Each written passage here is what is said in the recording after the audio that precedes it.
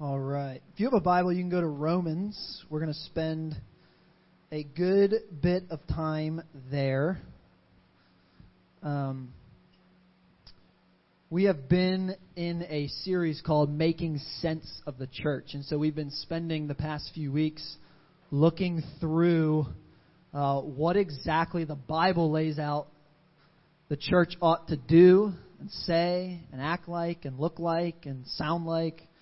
And as we're progressing through how we ought to treat each other, which is where we've been the past few weeks, we come to this place where we have to say, what is it that we believe? What is it that at the end of the day, the buck stops here? This is the gospel. This is good news. This is who we are. We talk about it every week, but we've never yet just gone and looked through what would be the book of theology in the Bible and say, this is the gospel. And so what I want to do today is just lay out for you as clear as I can, as simple as I can, and as fast as I can, what the gospel is. If you are new to the church or have only been a Christian for a short period of time or are coming back to church after being away for a while, we talk all the time here about good news. And so I want to define that for you. But let me give you a little bit of background on why we're choosing Romans to be our place to find a definition of the gospel. I'll say this first, is that from a human perspective, we disbelieve the gospel every day. In some area of your life and mine, every single day, we disbelieve the gospel. We may say one thing about believing that God can provide, but in some instance, somewhere, we fall short of that. Whether it be in your finances, or whether it be in your relationships, or whether it be in your parenting, or whether it be in work, in some place we are not totally satisfied in Christ. And so there's always sanctification taking place. There's always God moving us to be more like His Son. And so we disbelieve the gospel every day. And so Paul's primary purpose in writing the book of Romans under inspiration of the Holy Spirit to the church in Rome was because they were struggling with a few things doctrinally, not necessarily writing to a specific issue like in Corinthians. They were sexually deviant, and so they got 2 letters.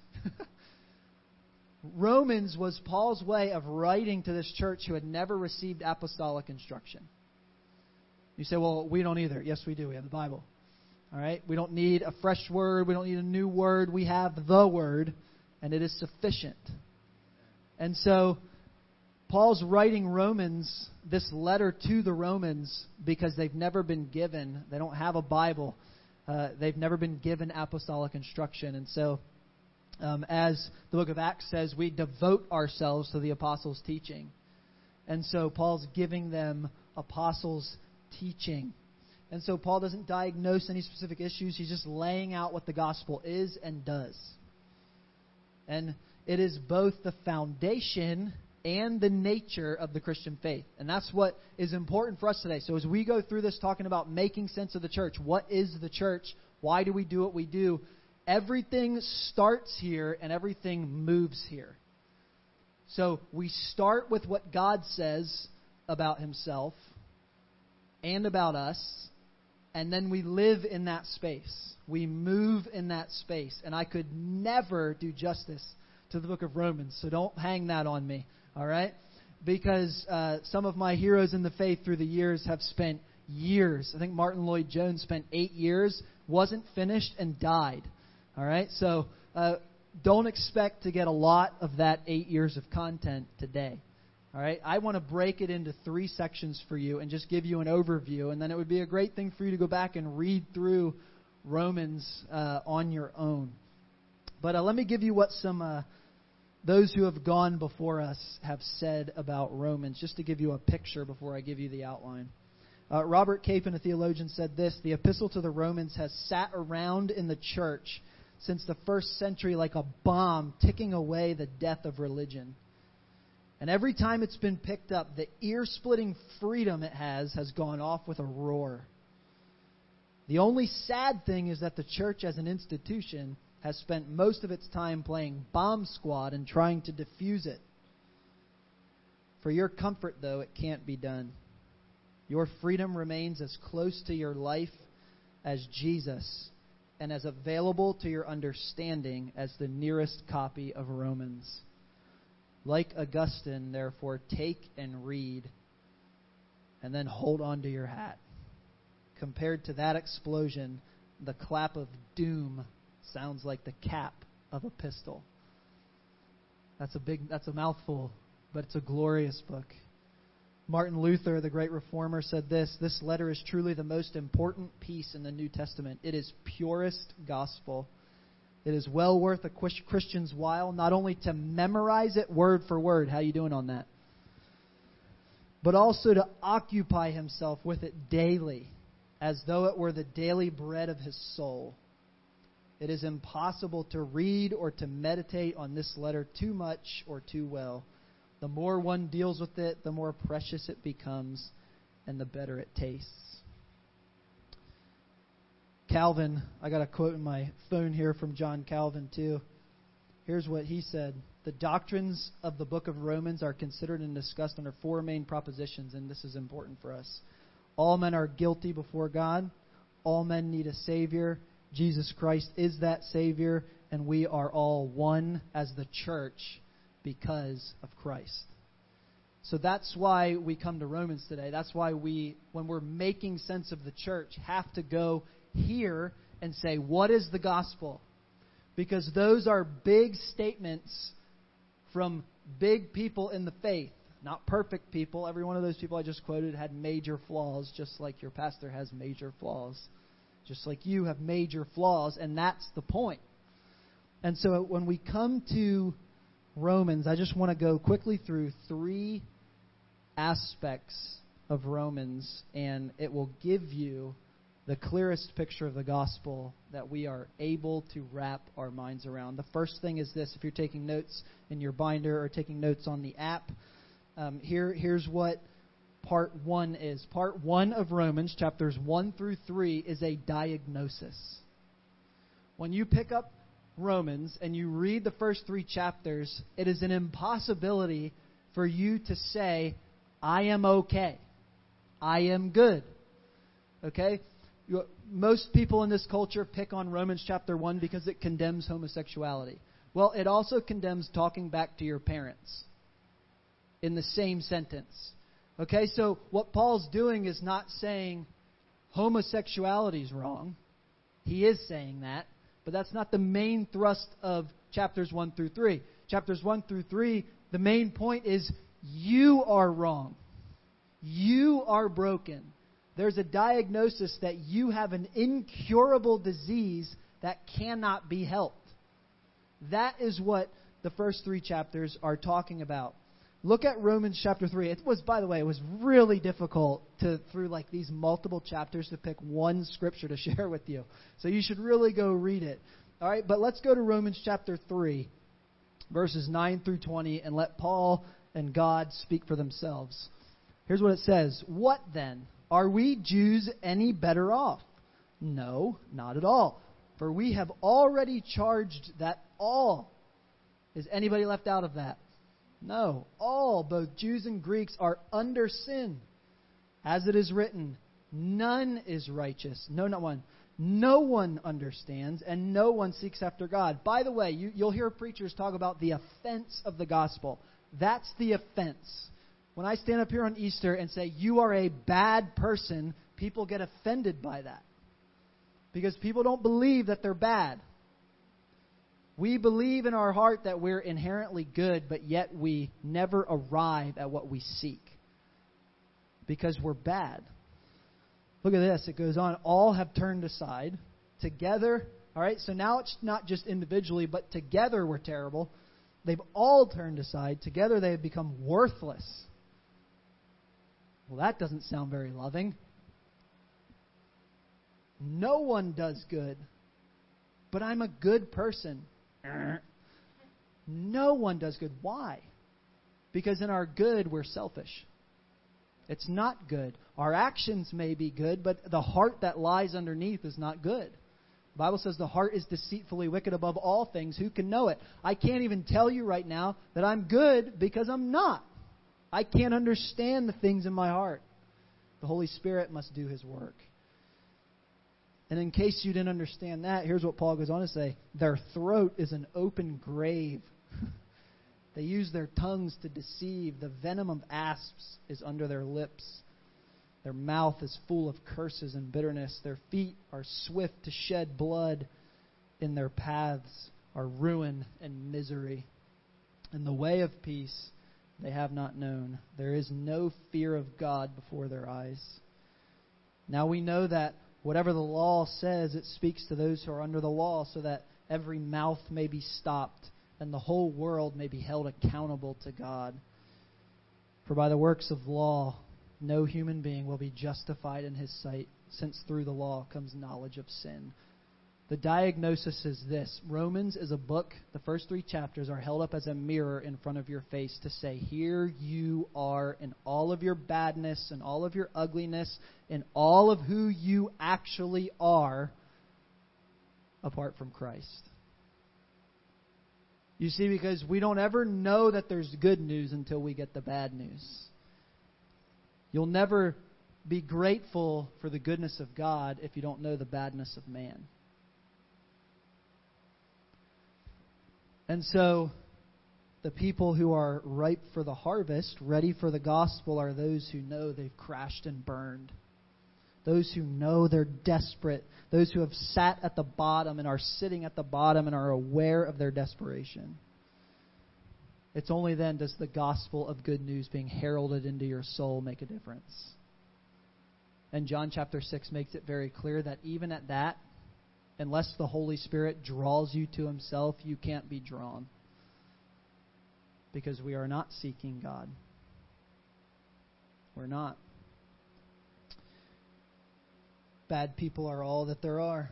It's the most freeing and the most divisive statement that the gospel makes. That bad people are all that there are. Some of you have told me that you were offended that I say that a lot. And I understand that. I am too. I think I'm pretty awesome. Only one person's laughing. It's not a good sign. But why is that so important? Why is it so important for you to have the right perspective of yourself? Because if you don't see yourself as God sees you, it's a very dangerous place to be. Jonathan Edwards wrote a sermon many years ago called Sinners in the Hands of an Angry God. Why? Because God is angry at sin. And we should also pay attention that He is angry at the sinner. There's a statement out there that says that hate the sin but not the sinner. Well, that's fine for you and I, but let's not tell people that that's where God lives and breathes. Because He says, if you're not for me, you're against me.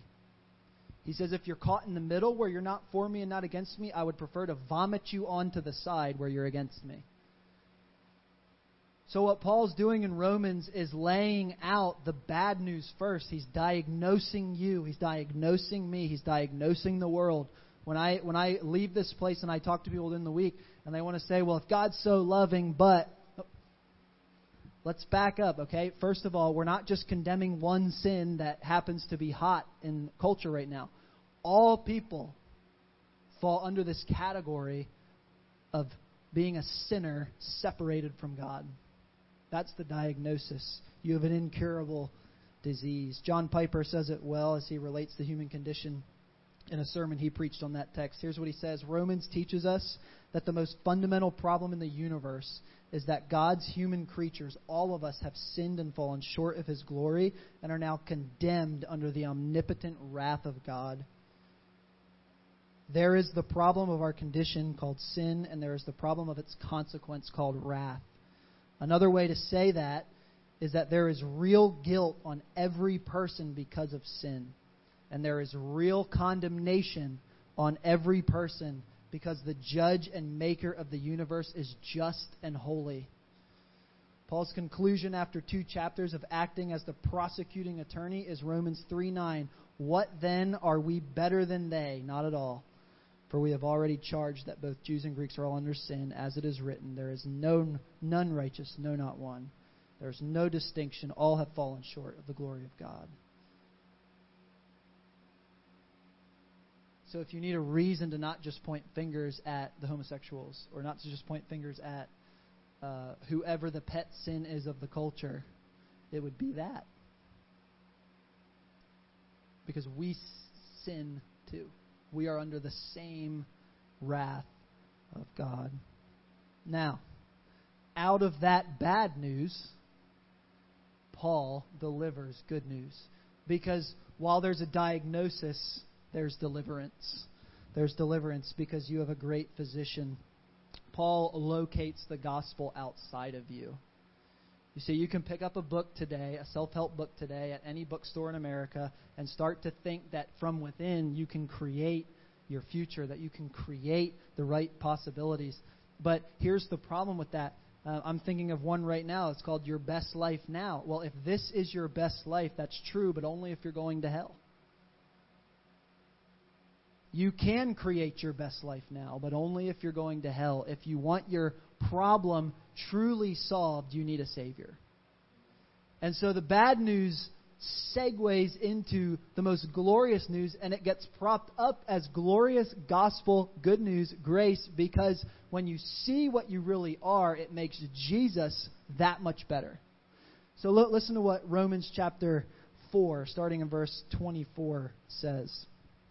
It says, "But for ours also it will be counted to us who believe in him who raised from the dead Jesus our Lord, who was delivered up for our trespasses and raised for our justification. Therefore, since we have been justified by faith, we have peace with God through our Lord Jesus Christ." And then look at, drop down to chapter 8, verse 1. It says, "There is therefore now no condemnation for those who are in Christ Jesus. For the law of the Spirit of life has set you free in Christ Jesus from the law of sin and death. For God has done what the law, weakened by the flesh, could not do. By sending his own Son in the likeness of sinful flesh, and for sin, he condemned sin in the flesh, in order that the righteous requirement of the law might be fulfilled in us who walk not according to the flesh, but according to the Spirit." And then one more, 26 to 39. "Likewise, the Spirit helps us in our weakness, for we do not know what to pray as we ought, but the Spirit himself intercedes for us with groanings too deep for words. And he who searches hearts knows what is the mind of the Spirit, because the Spirit intercedes for the saints according to the will of God. And we know that for those who love God, all things work together for good, for those who are called according to his purpose. For those whom he foreknew, he also predestined to be conformed to the image of his Son, in order that he might be the firstborn among many brothers. And those whom he predestined, he also called. And those whom he called, he also justified. And those whom he justified, he also glorified. What then shall we say to these things? If God is for us, who can be against us? He who did not spare his own Son, but gave him up for us all, how will he not also with him graciously give us all things? Who shall bring any charge to God's elect? It is God who justifies. Who is to condemn? Christ Jesus is the one who died. More than that, who was raised, who is at the right hand of God, who is indeed is interceding for us. Who shall separate us from the love of Christ? Shall tribulation or distress or persecution or famine or nakedness or danger or sword? As it is written, for your sake we are being killed all the day long. We are regarded as sheep to be slaughtered. No, in all these things we are more than conquerors through him who loved us. For I am sure that neither death, nor life, nor angels, nor rulers, nor things present, nor things to come, nor powers, nor height, nor depth, nor anything else in all creation will be able to separate us from the love of God in Christ Jesus our Lord. I probably don't need to say anything else, right? Because God locates the gospel outside of us, and that is glorious good news. John MacArthur, in talking about conversion and salvation, says it this way. When Jesus was speaking with Nicodemus, and Nicodemus asked him the obvious question, how can somebody be born again? Do you want me to go back in my mom and come out again? The answer is no. What was Jesus saying? Just like you had nothing to do with your first birth, you have nothing to do with your second birth. It is all outside of you, and there is no better news in all the world than that Jesus stepped out of the splendors of heaven, that God became a man. You want to know what makes Christianity different than every other religion? That God didn't expect you to rise to Him, but He came to you. That is the gospel. That although you were a sinner, Christ died for you. That's the gospel. You know the name Immanuel Kant. His philosophy was you are what you do. Jesus' philosophy is you are what I've done. Luke chapter 4, Matthew chapter 18. This is the gospel, that Jesus came for the lost, for the prisoner, for the captive, and He came to set you free. That is orthodoxy. That is the gospel. That you would be diagnosed and that Jesus would be your deliverer, your rescuer, your Savior. That's the gospel. That is what we would call an orthodox faith. But the gospel doesn't stop there. The gospel doesn't stop there. How does our orthodoxy, jump into the deep end with me. How does our orthodoxy inform our orthopraxy? In other words, how does our theology, what we believe, inform how we live? See, because James would say it this way, if you're just a hearer of the word and not a doer, you're not a Christian. He says we have to be doers of the word, not just hearers. So what does that look like? Thankfully, in that last section, chapters 12 through 16, we get a description. When you've been diagnosed and delivered by Jesus, what does that do? The gospel that goes in always comes out. Let me say that again. Listen. The gospel that goes into your life will always come out of your life. Look at Romans 12, 1 and 2. Familiar verses if you've been in church. It says, therefore, brothers, by the mercies of God, that's the gospel, you've been delivered, present your bodies as a living sacrifice. That's an interesting phrase, right? Because literally in Greek it means living, dying. That here's what your life is. Here's what the gospel looks like lived out on the ground. That you're living and dying every day. That who you are is dying and who Jesus is living through you. You are living, dying. Holy and acceptable to God, which is your spiritual worship. Some of your translations will say, which is your reasonable service. It's a good way to put it. If chapters 1 through 11 are true, it is your reasonable service to die at the feet of Jesus and allow Him to live through you. What a privilege. What a privilege. Goes on in verse 2, he says, how do you do that? Do not be conformed to this world, but be transformed by the renewal of your mind, that by testing you may discern what is the will of God, what is good and acceptable and perfect. Do I have 13, 14? Okay. You should write that down and go look it up later. We don't have time. But you should look it up later. Romans 13, 14. Here, let me put some handles on that for you. Okay? When you do good works for your neighbor and not for God's approval, you will know that you are living in the gospel. You see, because it's out of good news that we live. It's out of good news that we serve. It's out of salvation that we work. We don't work for salvation. We work from salvation. And that's a very subtle nuance, but it changes everything. It takes the pressure off of you and puts it with God. Jesus said this way, come to me, all you who are weary and heavy laden, and I'll give you rest. Take my yoke upon you. Right? You know what a yoke is? It's like this giant piece of wood that would go on 2 oxen, and it would be so they could only go straight. And Jesus said, if you yoke up with me, you'll only go straight. And I'll carry the weight. I'll carry the weight. That's why Paul could say things like he did in Philippians chapter 3. I want to know the power of His suffering. Who prays that? Christians. because that's where Jesus is. That's where Jesus is. I like the way one theologian said it. God's office is at the end of your rope.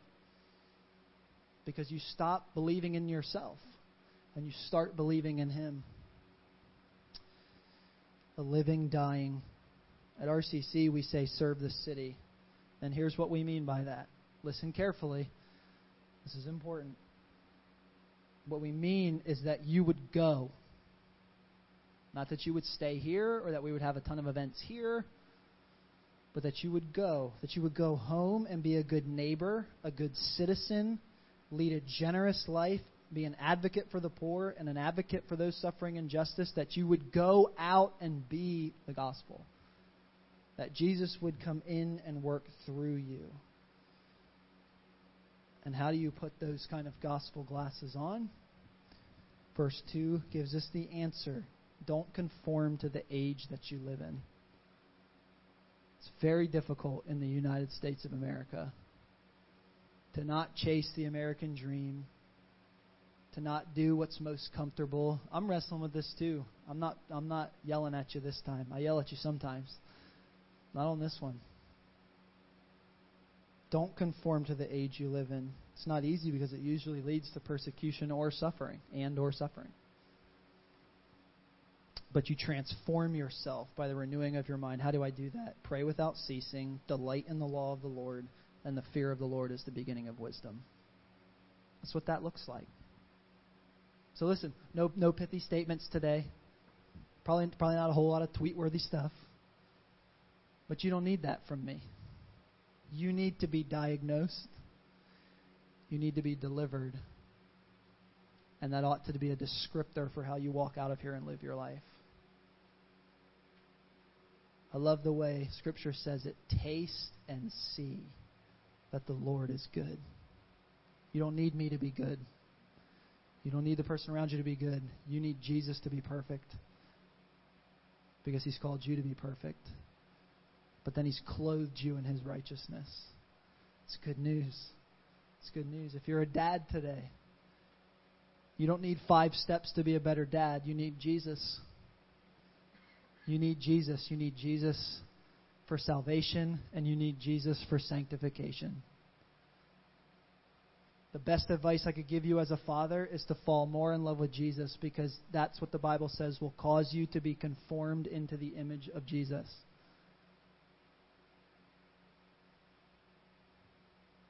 If you're a wife today, you need Jesus. If you're a child today, you need Jesus. If you're a teenager, you need a whole lot of Jesus. Because the world's going to fail you, teenagers. Probably already has. Your parents know that. That's why they're on you.